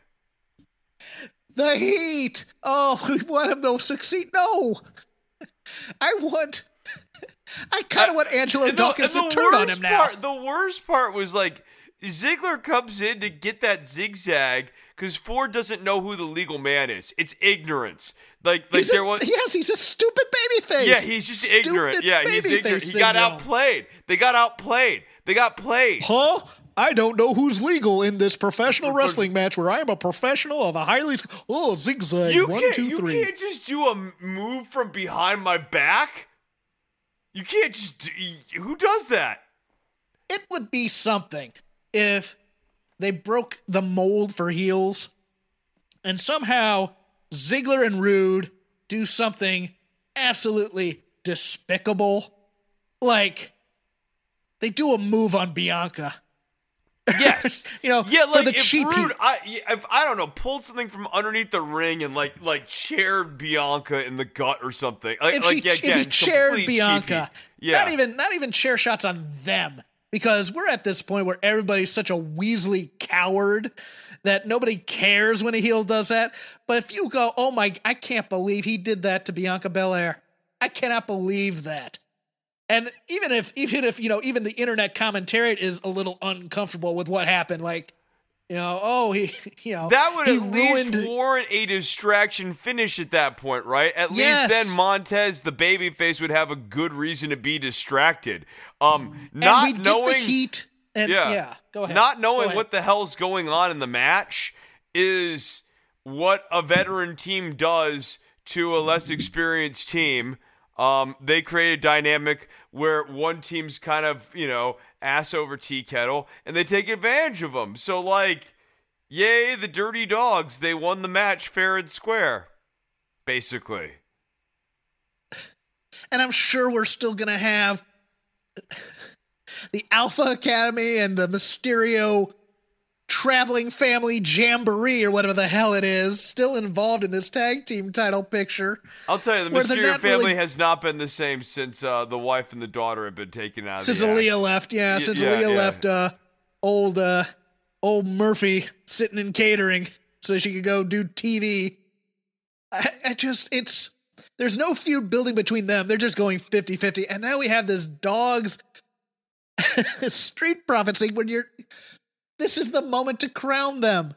I know it seems weird that because you didn't do it at Mania in front of an audience, which would have been a better place to crown them. And then you could have had Montez and Bianca have that moment on Saturday. And oh, look, we have these stars. And Vince McMahon has never been great with African-American superstars. It's a great picture overall. But even within a wrestling concept, everybody, Chris, I think you can agree with me, everybody knows Montez Ford is money. If you do it correctly. If you push him correctly. If he improves his moveset a little bit. And gets a little bit less funny on the promos. What the hell? Clean. I don't. This is one of those moments where you go, well, there goes the money. There goes the money in this act. I feel the same way. I feel the same way about this when Bayley was scared of using a kendo stick against Alexa Bliss. You could just see the levels of money just that killed the Kid Bayley character dead. As much as there are a few moments where that Kid Billy character needed to have a little bit of an edge, and that was one of those key inflection points, and it didn't. And like, if you were a kid who was really into that Kid Billy character, occasionally you want to see Bailey, who is a wrestler at the end of the day, kick a little ass. Yes. And she didn't. She in that case, she's like, oh, I don't do that. And then Alexa Bliss in that case is like, well, I do, and then won the match. This makes a good transition, though. Okay, I'm sorry, one last thing. Ahead. The loss of the Dirty Dogs wouldn't have mattered nearly as much, but for the fact that you led into the loss to the Dirty Dogs with this big $1 million promo. Yes, that, and you haven't built the dogs at all. And yes. the dogs should be built because those two guys have it in them to be this team. Yes. On the mic as well. That's the thing that's driving me insane. And they won't they're doing wacky shtick on the headsets and stuff as opposed to being dirty dogs, grizzled old veterans who know their way around the ring, who maybe, they don't fly as much as they used to. They don't have the speed that they used to, but they know how to beat you and they know how to hurt you. That's all I want out of this team. They're not doing it. But as I was going to say earlier, this makes for a perfectly fun segue for me into the best babyface storyline in all of the WWE Expanded Universe is in a little show that comes from jolly old England called NXT UK, and that is Jack Stars and Piper Niven. This story to me, I'm not going. What did you think I was going to go to the main event of NXT? I thought you were certainly talking. Okay, all right. Amir Jordan's not like. Okay, that's Amir fine. Jordan. No, it's fine. It's fine. I'll let you make your case later that Amir Jordan's not a generational talent. That's okay. You have yourself. Yeah, you sign your own death warrant, Hawkins. No, man, I'm telling you, my Joseph Connor as new Slapjack or Slapjack 2.0 is money. I can leave this Zoom so quickly again. It can happen. Jack Stars, perennial underdog. Yes, you get the crass visual that WWE loves of the bigger woman with the smaller guy. But she is out there cheering for him, pulling him up. Whoop guy. I have to call him Ashton Smith this week. If that's his name. What is his name? Is Ashton Smith or Ashton Carter? Can't remember his name. I call him Whoop guy. Thank you. Ashton Smith looked like a killer in this match. Looked like an absolute killer. Hard clotheslines. Hard slaps to the back. I'm watching this match, and there's Jack Stars, and she's just playing. Come on, Jack. You got it in you. Just being a cute couple, whatever. Jack Stars gets a fold-up win, which is, I hope they get past that after the first one, because after that, he can't be lucky. First one can be lucky. Okay. Interesting. But, it's a fluke win in a way, but he folds him up out of skill, but eventually he has to hit a finisher or something on a guy. But Jack Stars is a guy I can root for, Chris. He's pure. He doesn't have the edge, He's not, Drew McIntyre coming out and being tough guy, and he's not. I like Cesaro, but he's been around for so long, and he's not the underdog. People like underdog champions. Problem with Daniel Bryan right now is he's too much of a jerk to root for at times. Jack Stars is clean. He's a. They're probably going to use this to end up breaking up the two of those. When he goes, I can do this myself. Screw you, Piper Niven. And then he becomes a heel. And we ruin it. But for right now, he is the purest babyface on any roster in this company. Yeah, I like the idea of giving Jack Stars his first big win. I think that it should have been look, because NXT UK is kind of a nothing show generally from week to week anyways. Yes. It really should have been the main event of next week's NXT UK. We should have picked out the opponent this week. We should have done a quick little 1 week build. Next week in the main event, it's Jack Stars. Maybe it's not versus Ashton Smith. You pick someone a little bit more prestigious. But, like, yes, general idea, I like it. Now, here's the other problem I have with this fire up against Ashton Smith. I like Smith's heel stylings here during this match. However, as a babyface, Smith should be using the classic babyface sense of urgency of I'm trying to win the match. Smith settling into his heel stylings begged the question for me at various times, why aren't you just going for a cover then? You're hitting him with this uppercut and you're kind of toying with the guy. He was a 1 week heel. I think he was a 1 week heel. Yeah, no, I get that. I get that too. That gets me to my third point here involving Smith and Stars, which is that Stars, Piper is beseeching Stars to come back. And Stars starts to come back and doesn't really get to stay in the trade blow for blows with Ashton Smith section very long. He needed to stay in that a little bit longer. I also think that his comeback needed to be a little bit more substantial. And I don't like the roll-up. I think that he needed to actually land his finisher on Ashton Smith. If you're going to go up against a guy who's kind of a nobody guy, then I think we need to see what the finisher is this week. We need to actually establish kind of like what is the finish to a Jack Stars match. Because it's Whoop Guy at the end of the day. Like we can put the finisher on Whoop Guy. No, we can't call him Whoop Guy because this week he was a badass. I kind of dug still him. at the end this week, but at the end of the day, which is longer than the week. The end of the day is the week is shorter.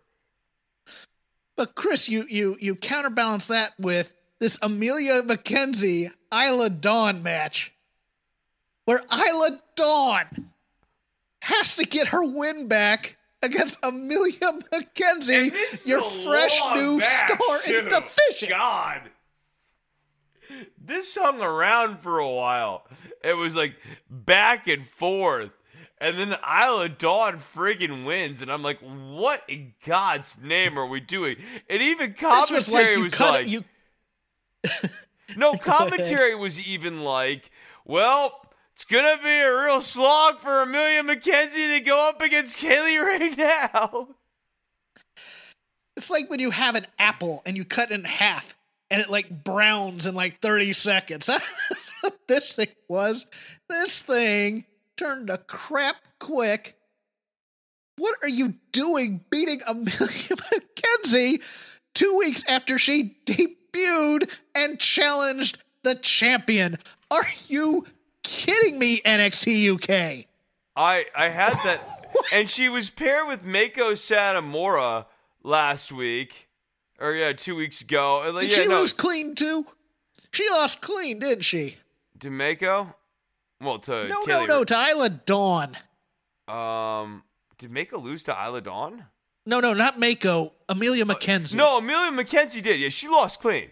She lost clean. Yeah, that's why I was saying at the end, commentary is like, well, where does this leave Amelia McKenzie now? It's going to be really hard for her to go up against Kaylee Ray now. She's getting a loser gimmick. I know. I'm like sitting here going just like, wow.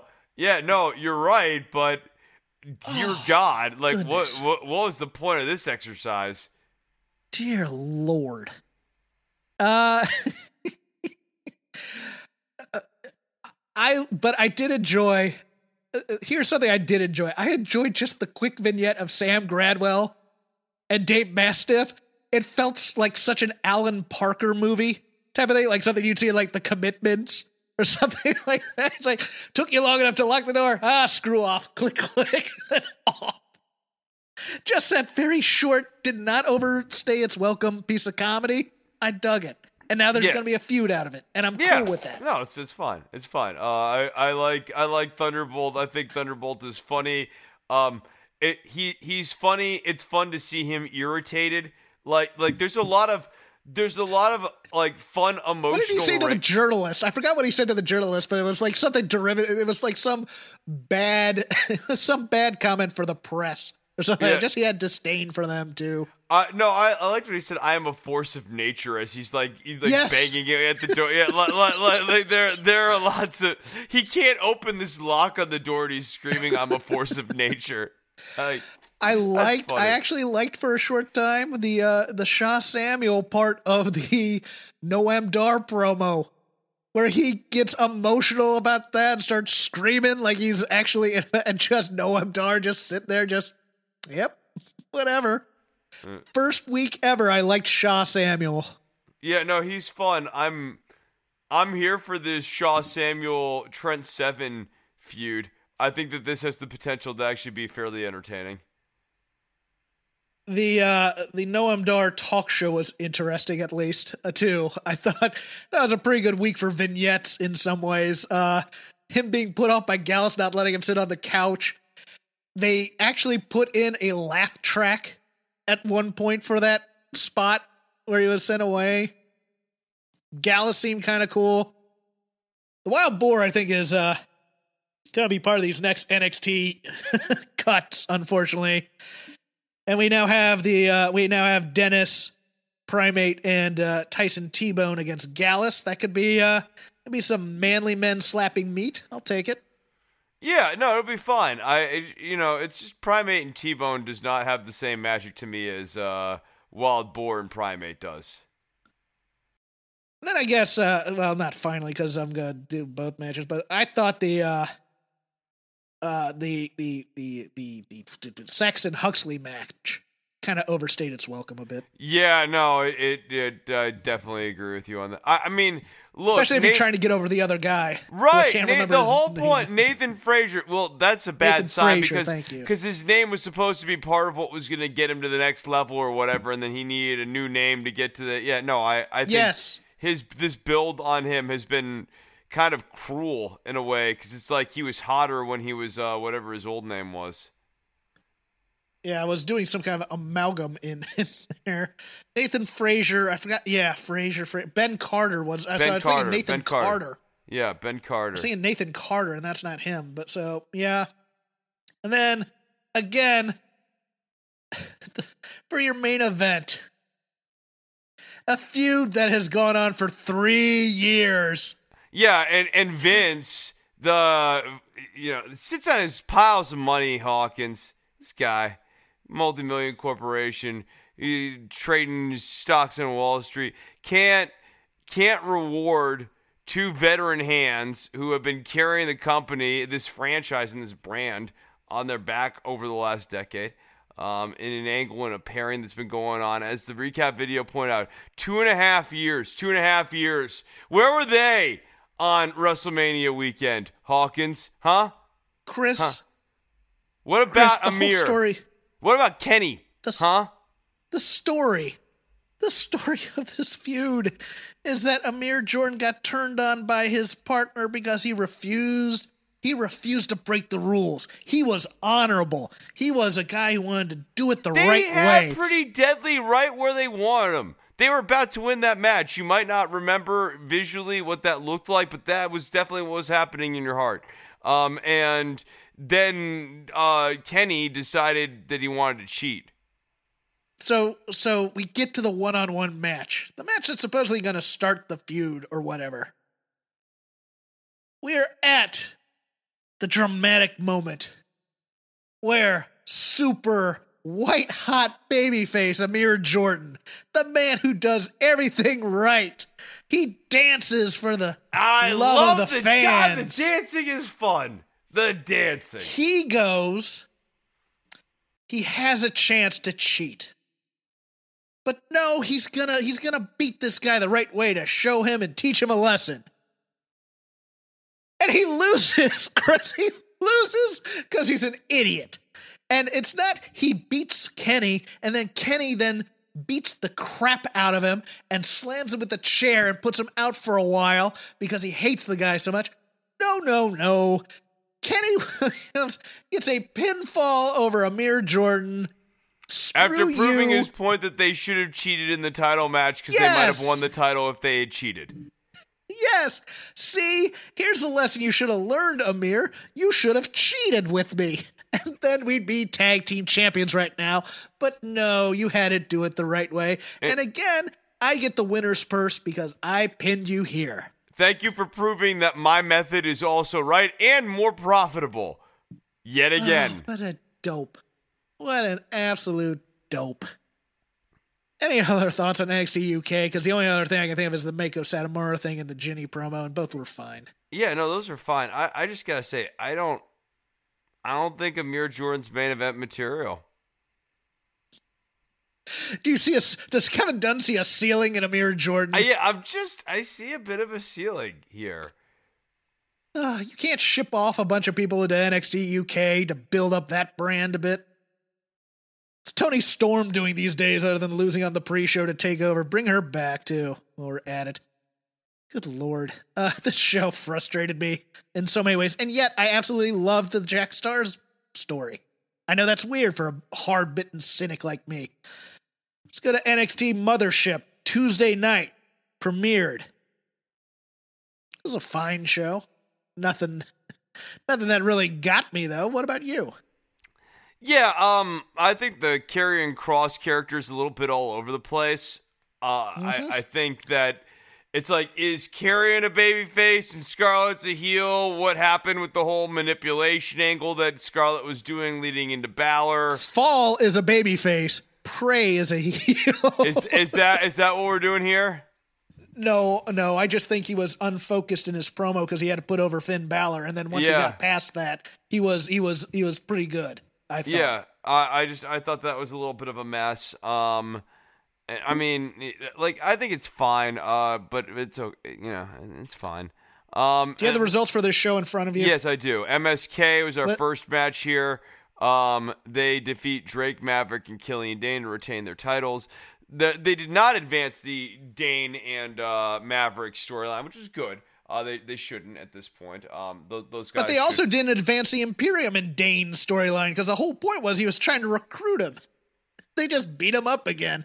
Yeah, no, it's strange. It's a strange thing. Like, well, they were trying to recruit him, but like, was the recruiting thing kind of like a way of setting him up back when? Oh, that could be it too. But they never sold that. They never paid that off. Yeah. Next, Roderick Strong resigns from NXT. Yeah, I haven't heard anything about any of this. I don't. Seems like an obviously angle. Seems like an angle, but I also don't think Marina is too long for the PC. Let's put it that way. So yeah, we haven't heard much of her doing anything on screen in a while, and like they since the Underground, Raw Underground. That's right, that Raw Underground. Yeah. So there you go. Yeah, it's kind of. Does Roddy Strong seem like a character who gives 2 weeks notice in a letter? Or is it just, screw you guys, I'm leaving? It was funny to have Regal try to have a some summarized emotional response to a person who's gone through multiple emotional and character changes over the last several years. Well, there have been good times and there have been bad times, but on balance, I'd say that well, actually, more of them bad than good, but we did have good times in there, and so Roddy, come back, I guess. You're a draw. You need a box of office supplies with a stapler. Here's my key card. I'm gonna miss the free parking here, boss. It's just so. Here's a letter in a manila envelope. As if he. Well, hey, Roddy, let's get together and we'll do lunch in a month or something like that. That'd be really nice. Make sure you go to HR for your exit interview before you leave. Tell us how we're doing and how we can improve. Don't fire people for being overhead. How about that? Just can I go to the cafeteria one last time to get those wonderful teas that we have and see what brand that is? Because I think I like that in my new life.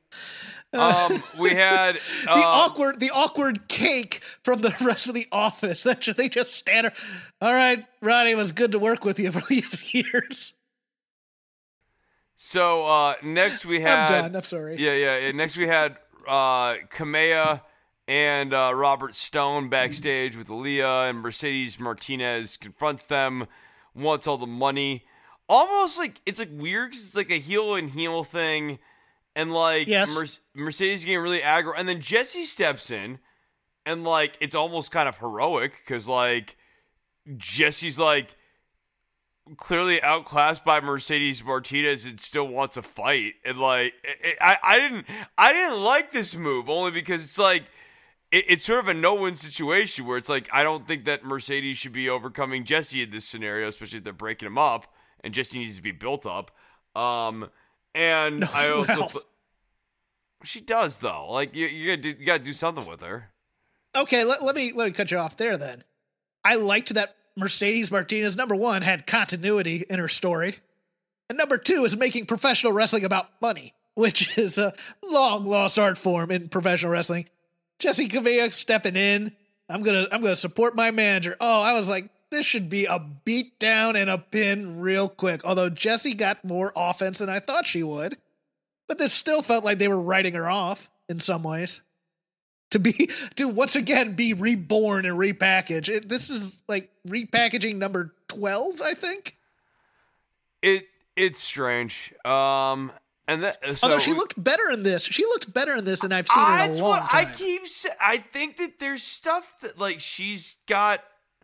They have had wfar less good people on the main roster, some of whom have been regularly featured on WrestleMania for years and have been women's champion. Lana? That's one of them. One of them's been a tag team champion. So, maybe Billie Kay? Maybe...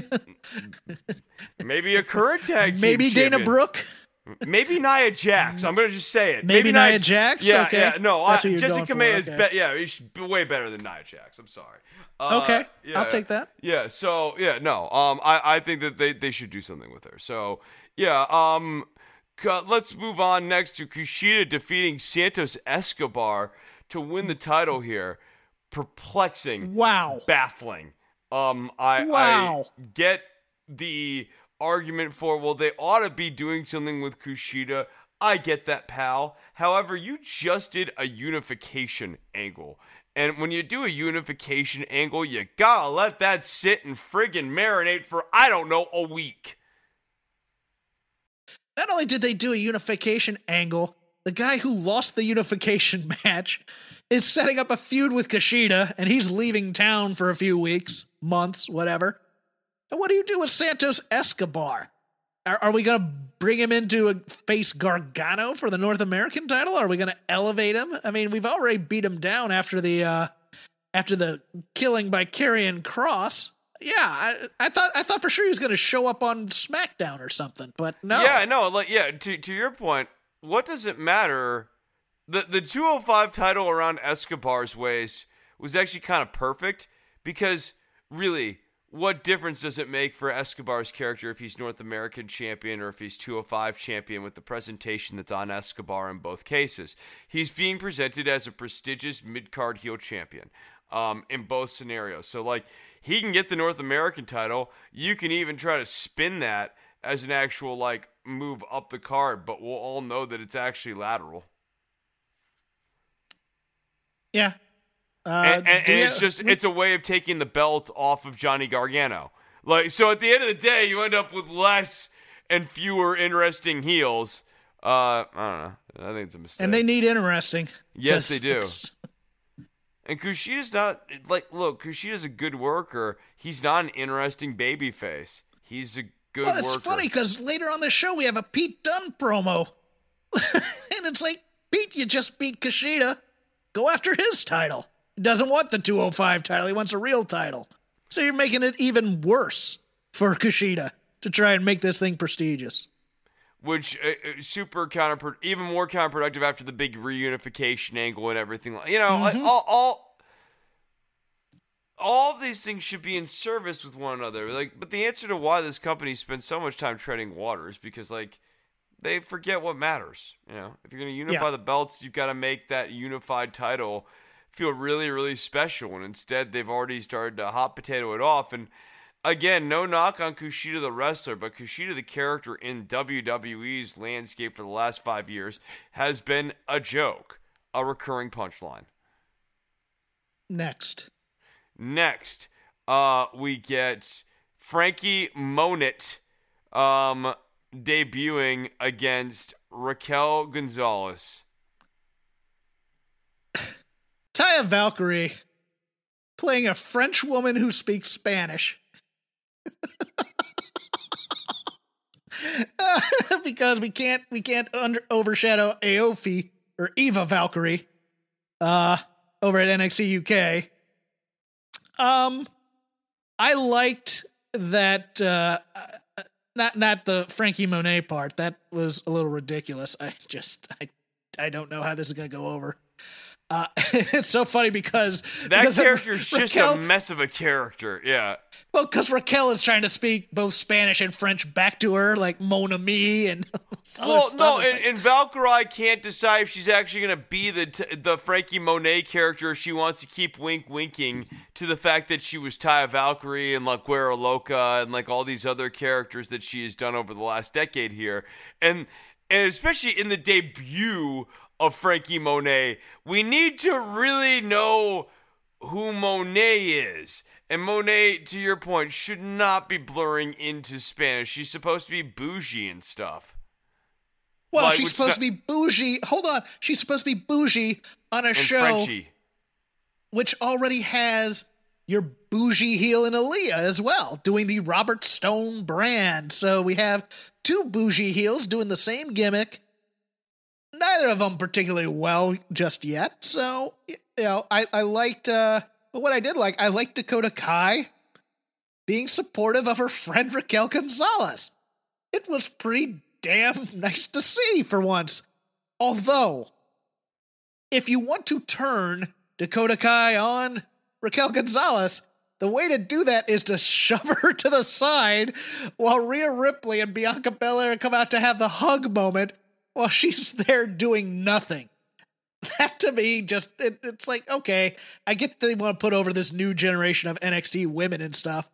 It's just Dakota Kai's the best of all four of them to me in terms of work. And you're just all right, Dakota. So, you're fine.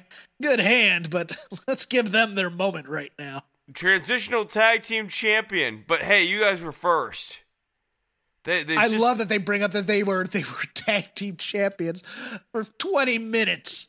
Yeah, that's the thing to put on your resume. They bring it up and like they kind of like haha joke it off, but like it's like embarrassing and stupid and like it should not actually be a plot point.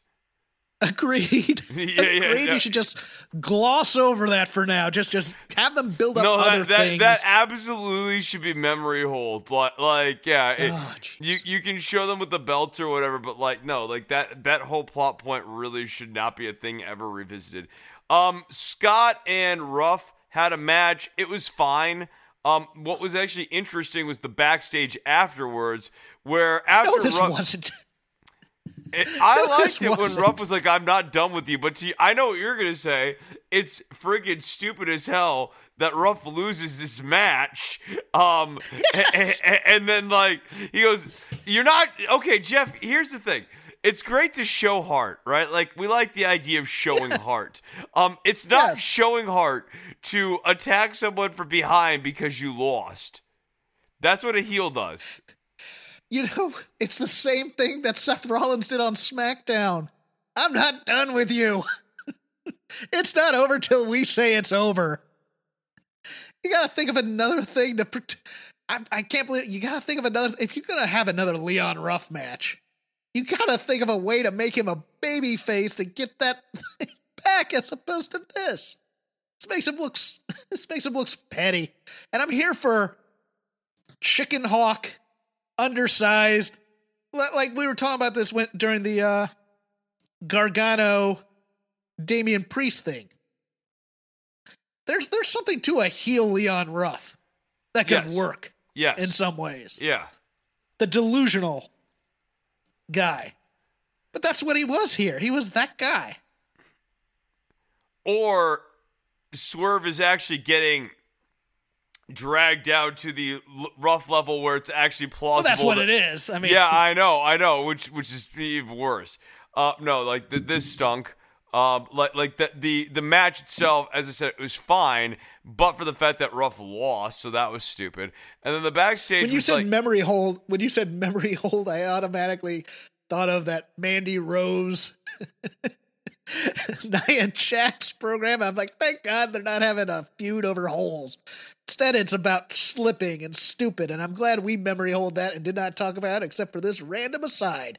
Chris, continue. Yeah, but like talking about memory hold, if you want to memory hold a finish, that finish on Raw to the match where Nia, the punchline slip was just the finish of the match was a punchline wherein Nia slips and then falls comedically in the ring on her belly. And you see she has a hard time, Jeff. Can you figure out why?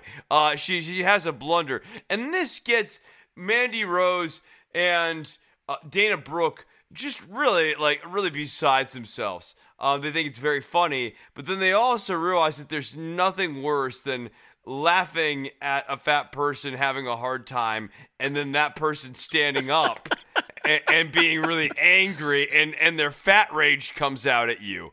That finish on Raw. Fat rage? Yeah, it's common. No, have you never watched cartoons and/or wrestling? This happens a lot. Yeah, the fat rage. Yeah, big Vader angle in '93. WCW. Yeah, WCW. It was very popular. That's more WWF Vader, where he's getting fat rage. I'm just a fat piece of shit. Yeah. Oh, finish your Leon Ruff point. I like him with Edge more than not having Edge. So, I think it's. I'd rather, but this Swerve and Ruff thing is in this stupid holding pattern, and I don't care about it. Yeah, it's the Jake Atlas of Swerve feuds. That's what it is. It's just like guys who have potential to be something. Shout out to Jake Atlas! You survived this round of cuts, buddy. Nicely done. He and August Gray are having a blood feud on 205 Live. Hell yeah. Good for them. Your August Gray mention of using him as a job. No, can't. Too busy over on 205 Live being the cornerstone over there. Yeah. Putting that brand on his shoulders, carrying it to new heights. Along with Everrise and the Bollywood Boys, and Everrise deserves so much better. Yeah, no, they are continue. Funny. All right, main event. Ember Moon, Shotzi Blackheart, Dexter Lumis, Bronson Reed. Oh, the intrigue of this babyface team.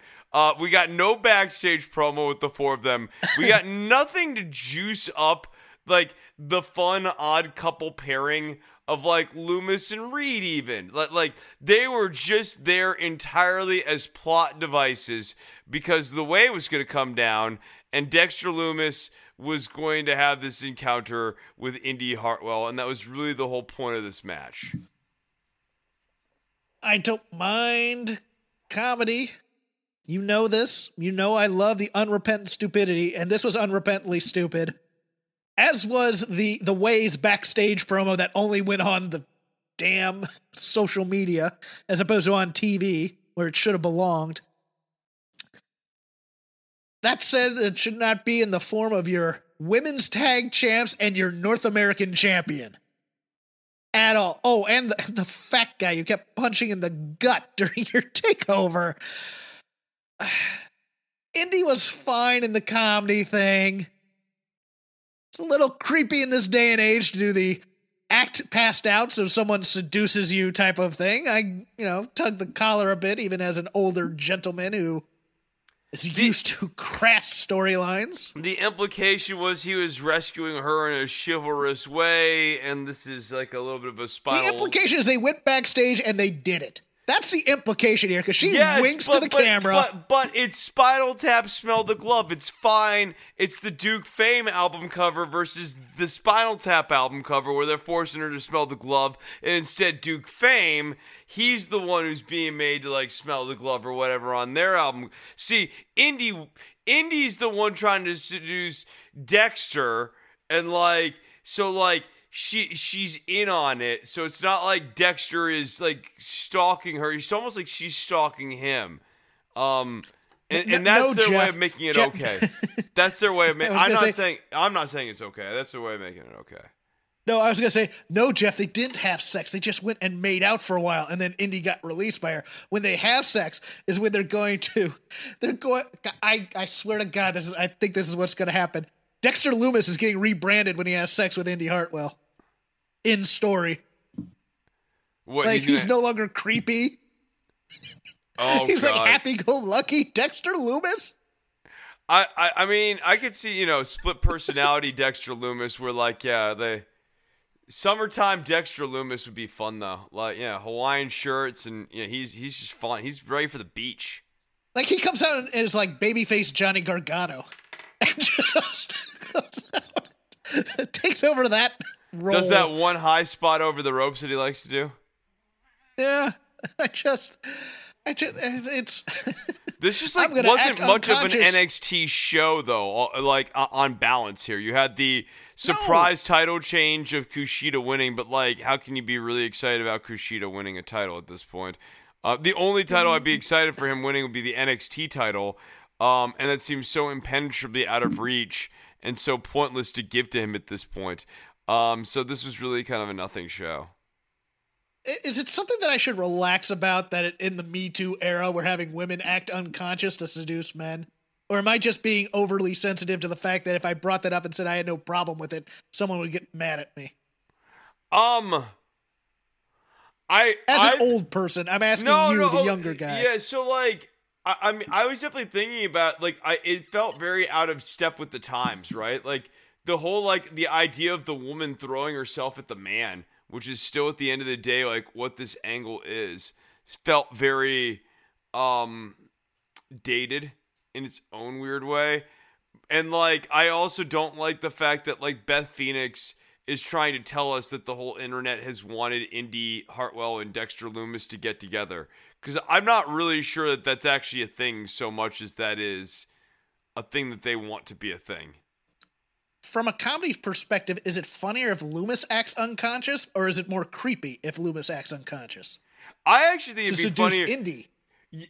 I think it'd be funnier if Loomis was unconscious and Indy Hartwell brings him back, like, and she's the one who, like, like she carries Dexter off, she, unlike the rest of the way who are all scared of him, Indy's like not scared of him in the slightest, like. She wants herself. I don't know. We live in a world where a skunk can't be seductive in a cartoon anymore. So I mean, so I'm kind of concerned about all that. I think, again, you always go if they do it with taste, and I'm like, yeah, that's WWE's forte. It's comedy with taste. Oh yeah, no, I this is a tasteful company. I thought that a lot. I mean, you look back at some of the great Japanese themes through the years, and like this is a company that really understands the many different scales of Japan. For example, the pentatonic. The way that their greatest female superstar in WWE history once was on her hands and knees, barking like a dog to the president of the company.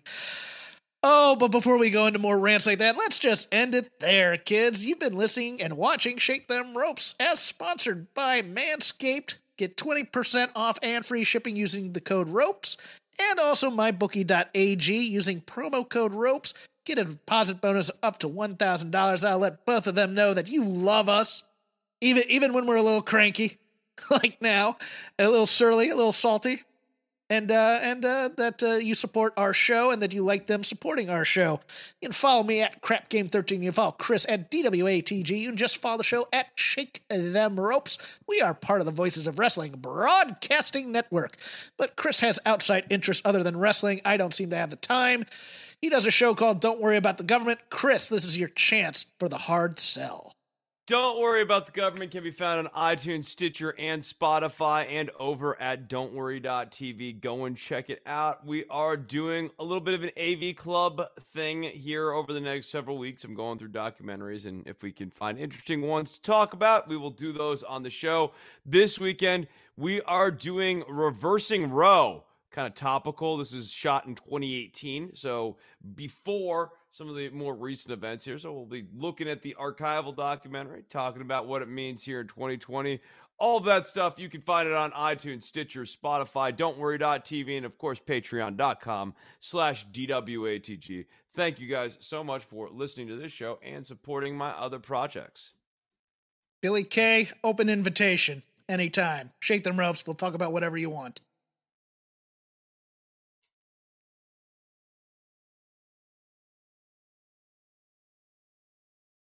Say goodbye to your credit card rewards. Greedy corporate mega stores, led by Walmart and Target, are pushing for a law in Congress to take away your hard-earned cash back and travel points to line their pockets. The Durbin-Marshall credit card bill would enact harmful credit card routing mandates that would end credit card rewards as we know it. If you love your credit card rewards, tell your lawmakers, hands off my rewards. Tell them to oppose the Durbin-Marshall credit card bill.